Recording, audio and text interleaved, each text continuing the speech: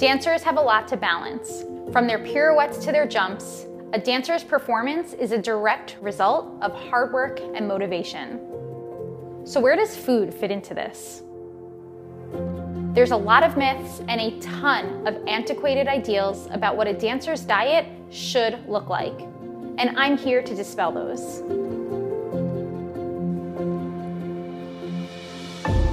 I'm Rachel Fine, registered dietitian nutritionist and founder of To The Point Nutrition. I'm the dance nutritionist, and I'm here to tell you that to be a successful dancer, you don't have to diet.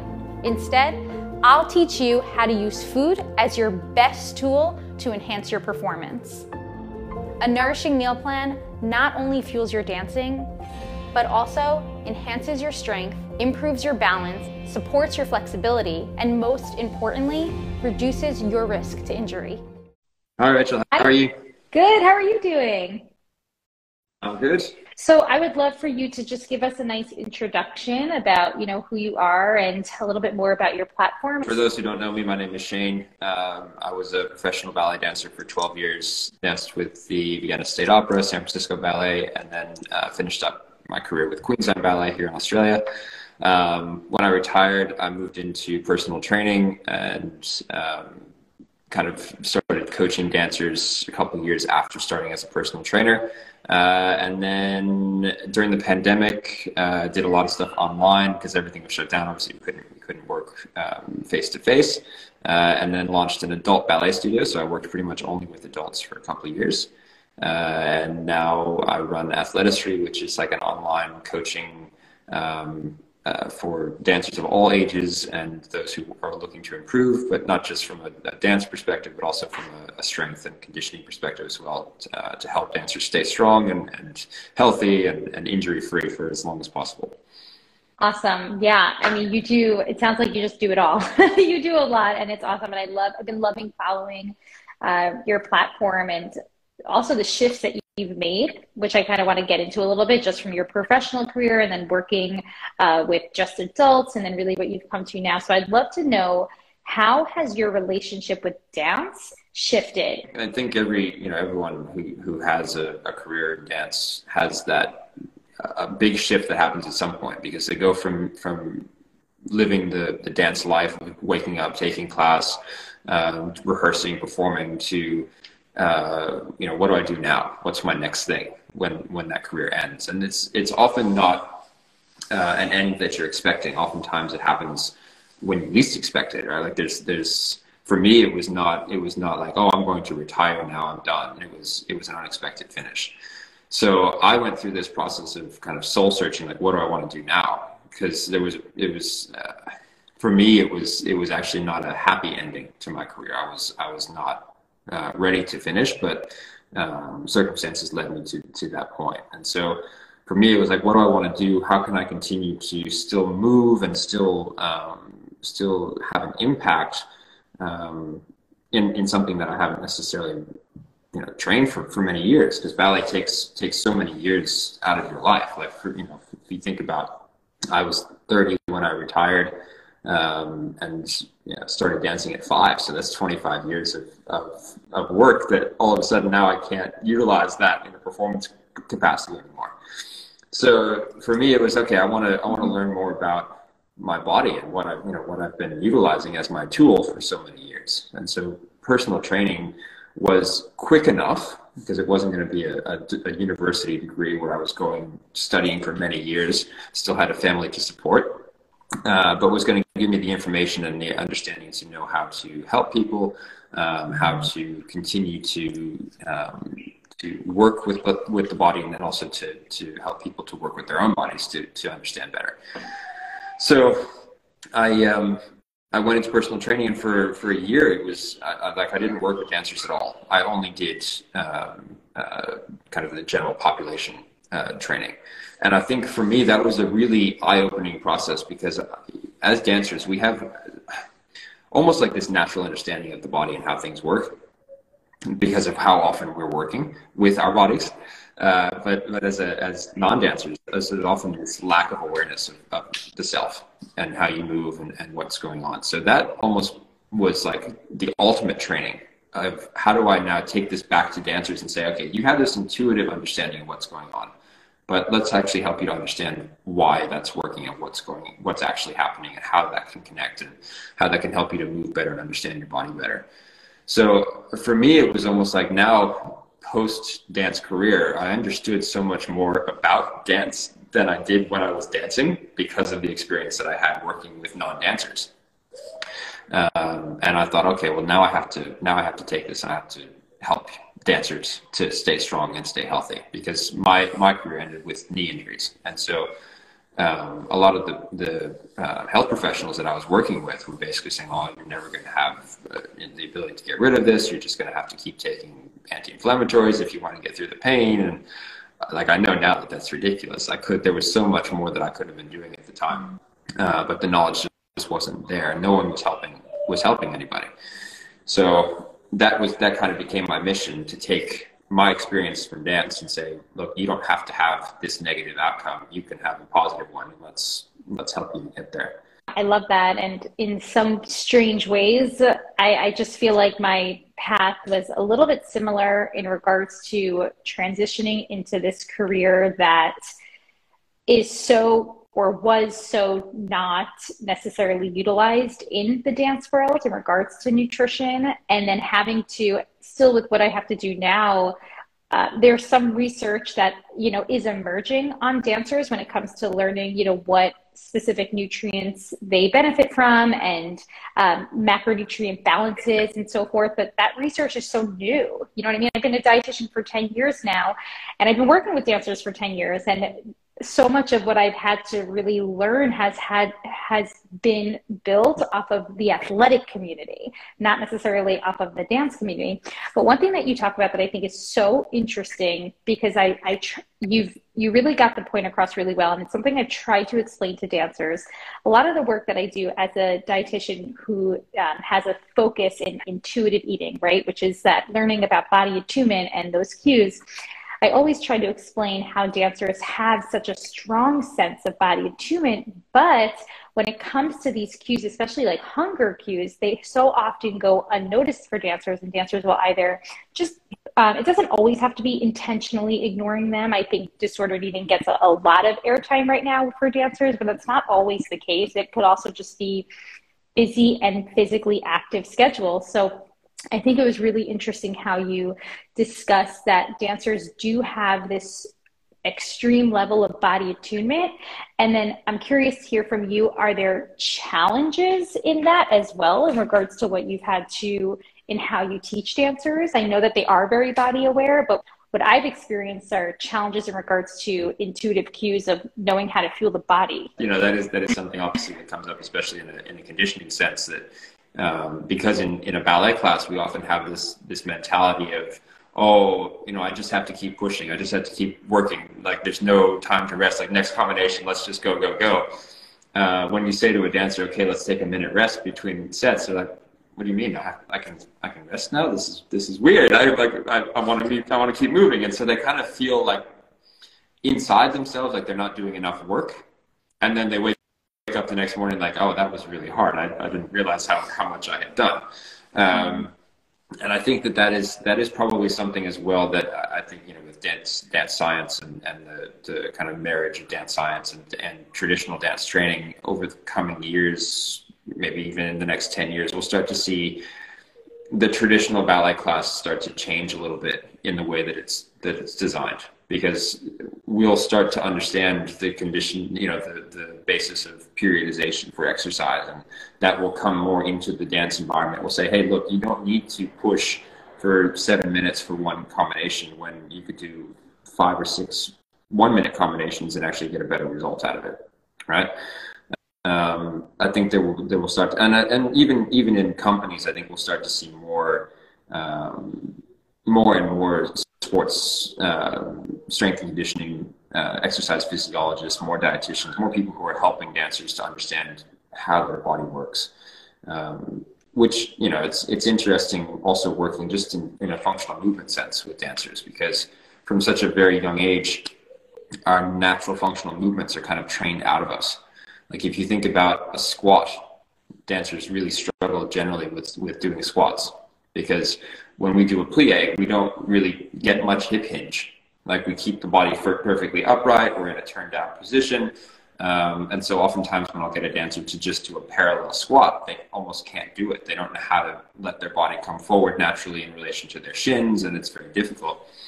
And so a lot of also what I will do with dancers is say, okay, well, you understand how your body works for dance, but let's actually make you functionally healthy as well, so that you're not just a healthy dancer, but a healthy overall person, and then move forward with that. Yeah, that's so interesting. And again, so many parallels with the work that I do as a dietitian for dancers, because there's this really the work that I do, it integrates this idea of learning how to get back to our abilities of fueling our bodies intuitively, which, and I say get back to that because we're all born intuitive eaters. We don't have all of that negative necessarily messaging from diet culture. That's kind of just, you know, the shoulds and the should nots, for example. So with dance, what I end up having to do is really integrate this idea of, well, when we're in the studio, we have to have a more proactive approach, because you are, I mean, you're moving your body at a level that parallels that of an athlete, right? So there has to be a proactive approach to nutrition, but how can we also integrate this intuitive approach that doesn't feel restrictive, that doesn't feel confined? And very similar to what you're saying in regards to just learning, you know, okay, well, this is how we're fueling as dancers, but then how do we also integrate that that balance so that we can also move through life and enjoy, you know, the cultural aspects of food and the socialization around food, and not only have food be this aspect for physical performance, because it does play such an important role in that, but it's not necessarily the only role. So I think that a lot of what you're saying just makes so much sense, and it really just parallels. And I agree. Hopefully over this, you know, over the years, we just start to see more and more of this integration with dance science, because just seeing the work that you do with dancers and how you are truly helping them embody all aspects of their training and really utilizing that to fine tune their skills is just truly fascinating. Now, I know you briefly mentioned that you struggled with an injury when you were dancing. I'm curious, maybe that was the point, or maybe there was another point, but did you ever have a point where you started to connect nutrition or food with your training? After I finished dancing. And I think a lot of that had to do, unfortunately, with the schedules that we had to keep as dancers, right? Like a lot of the time, you know, it was class and then into rehearsal, and then maybe you had 30 minutes for a lunch break, and then back into more rehearsals. And then, you know, by the time you got home, you maybe didn't want to eat dinner. You were tired. It didn't feel right for you. And then, you know, you get to 9 o'clock at night and it's like, oh, now I'm hungry. So then you'd go and you'd have something. And it never felt like there was any consistency, but the focus was never put on food either from any, like no one ever said, hey, you need to eat well to sustain your body. It was just like, you know, just eat because you're hungry and go and do what you want, right? And so you know, if that ended up being a whole packet of cookies and a chocolate bar at 10 o'clock at night, that's what you ended up doing, because that's what you had in the cupboard. And then, you know, on top of that, performance schedules would often get in the way of how you were eating and whatnot. So unfortunately for a lot of dancers, there's just not any guidance, or at least when I was dancing, there wasn't a lot of guidance around how to eat intuitively, right? Like how to take care of yourself. It was just whatever you can put in your body to get quick energy is pretty much what's going to end up happening. It started towards the end of my career that people started to talk about it, and I remember them bringing a dietitian in and having a chat. But even at that, it was done in such a way that it was like, oh, okay, this is like our obligation to bring somebody in to talk with the dancers. And we were kind of forced to be there, and no one wanted to be there because we had a show that after that. Like it wasn't done in a way that made us feel like we were being supported or that it was actually going to help us. It was like you have to sit through this half an hour talk with the dietitian because that's what we're doing, right? Yeah. So, you know, I think if there had been more importance put on just, look, if you eat that's in a way that's going to support you and it's going to help your body to stay healthy, your career will last longer. You'll have the ability to actually make it through rehearsal without feeling like you're going to fall over. You know, you won't get as injured because your joints will actually have the nutrients that they need to repair in recovery. right? And I think a lot of that stuff just, it wasn't explained to us. Like they brought it into being about, oh, you know, don't drink so much alcohol. Like that was what it came down to. It's like, oh, you're drinking too much, and the company said stop drinking so much as a whole, like to the entire company. And I was like, okay, so you need to drink less, but we're up until 11 o'clock at night, and we need a way to come down at night. That seems to be the easiest way. And I'm not saying that is the easiest way. I'm just saying that tends to be the culture that develops in adult company life, right? So it's something that I think probably now is getting better. I mean, I'm not in the company space to know how well they're doing with that discussion, but I think it is definitely a challenge for dancers to know how to take care of themselves, because we're thrust into the world at a very young age. Like I was living on my own at 16. I know my wife was already living on her own in Europe at 14 and a half, 15. And so oftentimes you haven't learned the skills necessary to cook and take care of yourself and feed yourself well. And you just kind of, oh, that person's doing that. Okay, I'll do that. Or you don't have the money necessarily either to eat the way that you should be eating too. So I think there's a lot of variables that are a challenge in that space for dancers these days.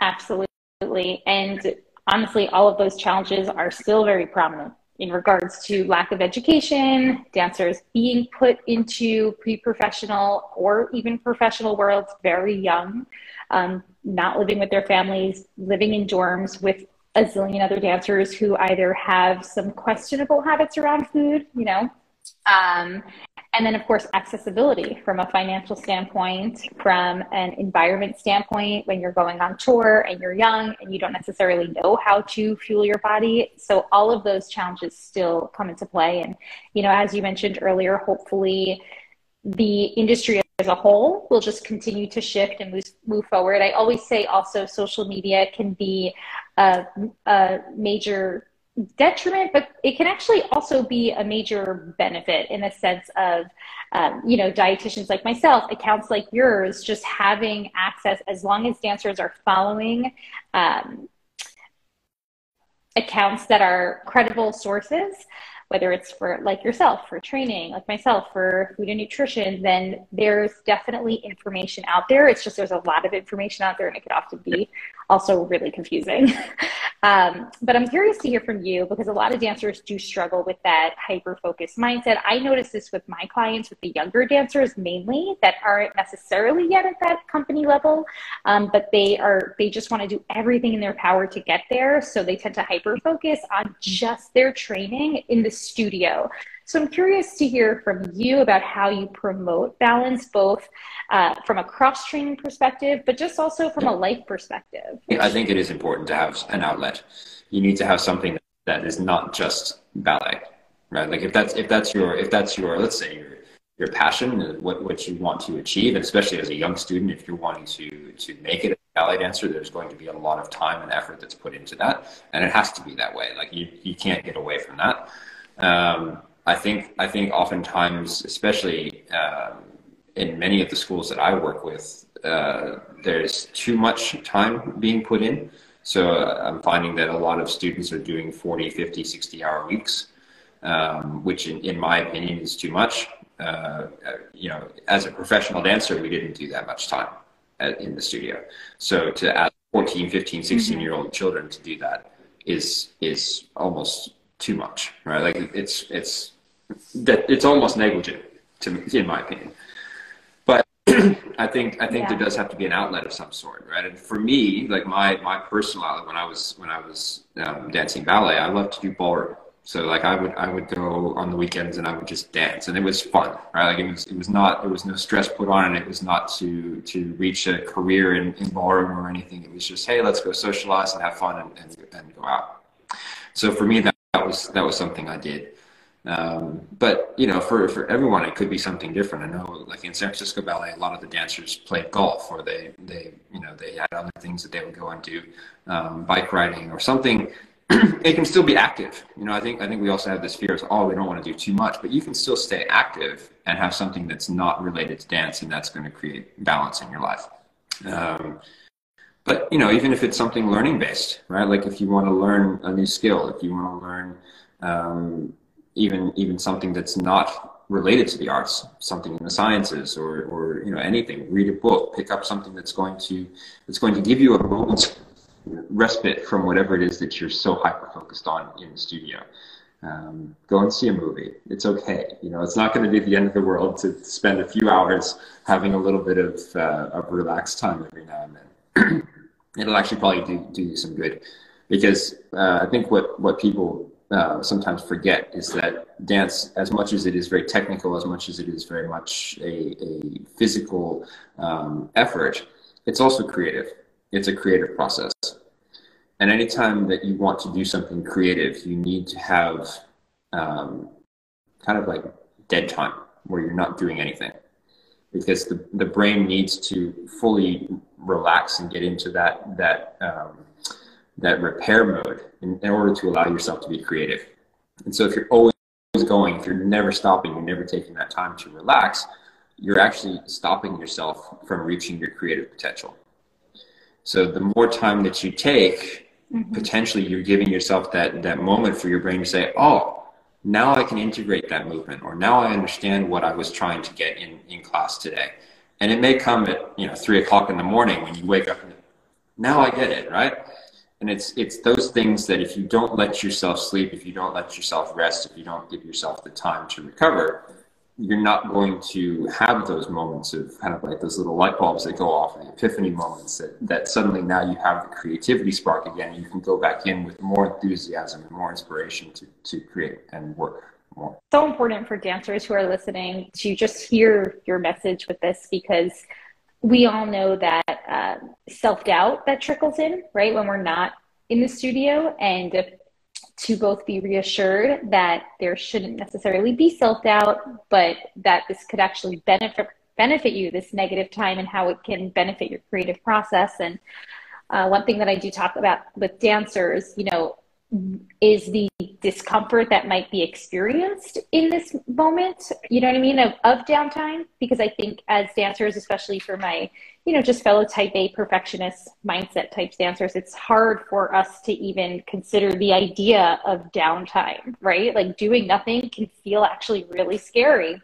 And I think it also goes back to just having that, I say this word a lot, but that this proactive approach in regards to the ability to acknowledge, like, this is challenging, but reassuring and fact checking that this is going to benefit me. And exactly with what you explain, how it's going to benefit you is, how you can then either bring other life experiences into your creative process, or just utilize that time to literally process everything that's already happened. Sometimes you'll find with dancers, like I'll work with them for a term and then they'll have a couple of weeks off where they'll take some time off. When they come back, whatever they were working on in the last term is suddenly so much improved. And they haven't been working for those 2 weeks. It's not like they've been going and doing classes over the time off. They've actually just let their body relax.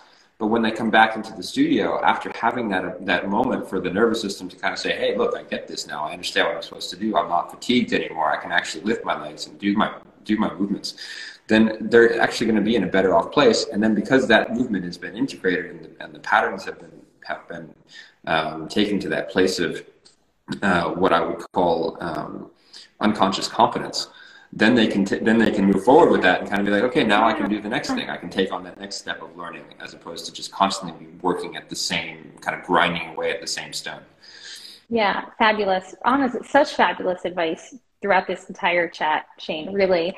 Can you talk to us a little bit more about your work with Athletistry and how you are integrating your experience as a dancer, as a coach, also your work as an NLP coach? So I'm just curious to hear about the integration and how you bring all of this into this incredible platform. I mean, what I do now, the majority of what I do is one-on-one coaching. I do have a platform with like programs that I put together to help with certain technical elements, or to create conditioning programs, or even workshops that I run. They're all available on our website. But the majority of what I do is one-on-one, because I think the most impact you can have with somebody is in that face-to-face one-on-one, whether it's by Zoom or actually in person, because you can break down some of the things that maybe are confusing for the dancer. You can help them with corrections that maybe they haven't understood in a group setting, to kind of dive into that and make it make more sense to them. Because I think a lot of the time what dancers struggle with is not that they don't want to improve. Right? I think everybody in the studio wants to get better, but when they get a correction, maybe it doesn't make sense the way that they wanted it, that the teacher wanted it to, or maybe it hasn't sunk in from a communication standpoint the way that the teacher was expecting it to, which kind of plays towards NLP, which NLP means stands for Neuro Linguistic Programming, and it was a method of using speech as a way to get a desired result. So helping people, not in like a manipulative way, like you're not supposed to use it in that way at all, although some people do, unfortunately, but to help people to understand through their main ways of processing information to better understand things. So for example, everybody has a different way of processing information, either visually, auditory, or kinesthetic. And you can use language with a person who's auditory that sounds more visual, and they're not going to be able to they're not going to understand what's going on. Like if I said to someone who's auditory, look at this, they're going to shut down. They're not going to get the information. Whereas if someone's auditory and I start to say, now listen to the way that I'm explaining this, they're going to have a much more close rapport with what I'm saying, and more likely that the corrections are going to go in. If someone's kinesthetic, you can't get them to just stand there and watch you, because they're going to shut down. So you have to actually move their body and let them feel it and help them from a more hands-on perspective. So listening to people, right? Listening to students. I will get students to talk to me in the classroom because I need to hear the way that they express themselves. If someone doesn't talk, how are you going to know if they're visual, kinesthetic, or auditory? Like you have to hear what their natural way of speech is. If they're using a lot of sound-based words, they're going to be more auditory. If they're using a lot of visual explanations, they're going to be more visual. If they're using a lot of movement, like they can't get the words out, and they're like this, and then obviously they're going to be more aesthetic, right? So taking that into a coaching perspective and saying, okay, well, now I know how to reach you. Like it's not just as simple as saying, okay, turn out, lift your legs, do this. Maybe sometimes it's watch my body and how I move. Look at me, like see what I'm doing, or going into a more in-depth explanation, right? Like there are some people who are what we call auditory digital, where just listening is not enough. They need to know all of the explanation possible about how that thing works. So you have to go into, okay, well now the knee is going to do this, and then the quadricep is going to extend this, and then finally, because they can put all those little pieces together in their mind from an auditory perspective, now they can make their body do it. And so for me, like the coaching element of it is so much more than just, okay, we're getting you to do ballet. It's connecting with the person. It's helping them to understand how they connect with the world. Even if I don't say any of this stuff to them, it's kind of, under layer. But we're processing so much information on a daily basis, right? Like even in the rooms we're in now, there's the hums of the electronics, the lights are on, we've got headphones on potentially, you've got both of us talking at you, you've got the dishwasher running in the other room, the kids are crying, there's music going, right? Like all of these things that our brain is trying to process.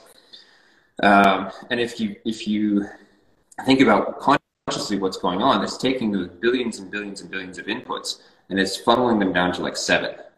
And so if something else is catching your attention and you're not able to focus because the person that's telling you the correction is not giving it to you in a way that your body or your mind is able to take on, you're going to focus on the light that's flickering on the ceiling because you're more visual. Or you're going to focus on the person across the room who's fidgeting and pulling at their leotard because you're more kinesthetic. And in those moments, you may have missed whatever the correction was. And it's not because you're a bad learner or you're not capable, or it's not that you can't do what the teacher's asking. It's just that they haven't found a way to connect with you as a student. And so for me, as a coach and as a teacher, I think, okay, well, my job is to find a way to connect with that student and then to change my communication method to make them understand what it is that I want them to be able to do. So fascinating. I think it's honestly something I haven't really learned much about. And just listening to you speak, it really shows to the testament of the value of one-on-one work, which I experience as well as a dietitian, whether it is over virtually or in person. I think there's so much value to be said about dancers that are able to get that individual work. Because as you said, every dancer is so individual in what they need and how they learn and how they process. Now, my final question for you before we wrap things up, it's a pretty looming question. And honestly, you've alluded to a lot of your answers throughout this chat, but I'll ask it anyway. How would you define what it means to be healthy? I think you have to take it from the perspective of understanding yourself, which I think takes many years to do.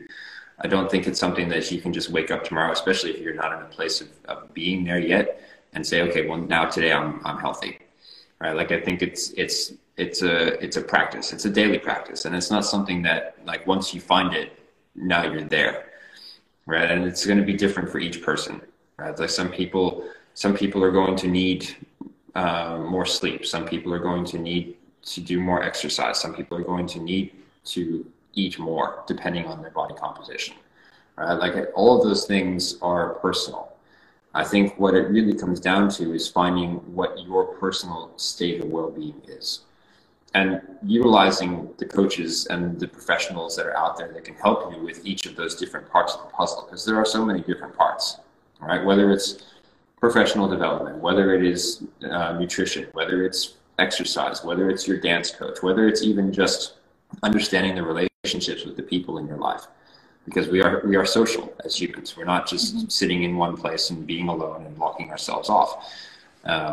And you know, if everything is great, but your social relationships are bad, you're going to be in one element of your life unhealthy.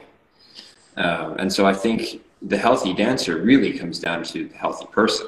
Really, like, dance is like one element of that, obviously, like what you do and how you approach that in the studio and your work. But your dance, being an art, is going to be a representation of who you are as a person. And you can't hide that. You can't fake that. Like, your values and who you are as a person, the way that you express yourself, is going to come through in that movement. And so if you are struggling, if you're physically unwell, if you're not getting enough rest, if you're not taking care of your body, if your relationships are in a bad place, that will come through in the way that you express your art form. So I think more than healthy dancer, what it really comes down to is finding those elements. Maybe it's 5 elements, maybe it's 6 elements that in your life personally you identify as being healthy, and then rate yourself. Like, be honest with yourself and just say, hey, how are my relationships going at the moment? Am I good with my family? Am I good with my peers? Is everything going well? Am I taking care of my environment? Right? Is my home clean? Am I cleaning my clothes? Am I taking care of the space around me? Am I taking care of myself? Am I making sure that I'm getting enough rest? Am I exercising to make sure my muscles are healthy? Am I doing the dancing that I need to do? Right? All of those things, they all come in together to make this big pie of overall wellness for the individual, which again is going to look different to each person. So I think find those things, find those elements that are going to help you individually, that you can identify or where you need to be. Use a coach to help you with that process as well, because sometimes it's hard to identify. Sometimes you think, oh, I'm great, and then you have a conversation with someone and then you realize that there are things that actually need to be worked on. And then just constantly evaluate, right? Like, say to yourself, hey, how's everything going? Like, be honest, just write it down. Like, was today a good day? What can I do tomorrow to make it better? Because my philosophy is, each day, it's not about reaching an ideal or a standard of perfection, but it's about each day doing a little bit better than you did the day before. That if you can say, you know what, yesterday I didn't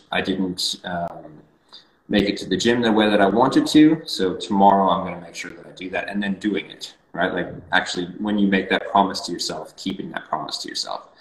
And then every day, just a little bit of improvement. Find something for yourself that's going to help you to feel better and to stay stronger and to be happier and to create better relationships, and then overall wellness picture comes together.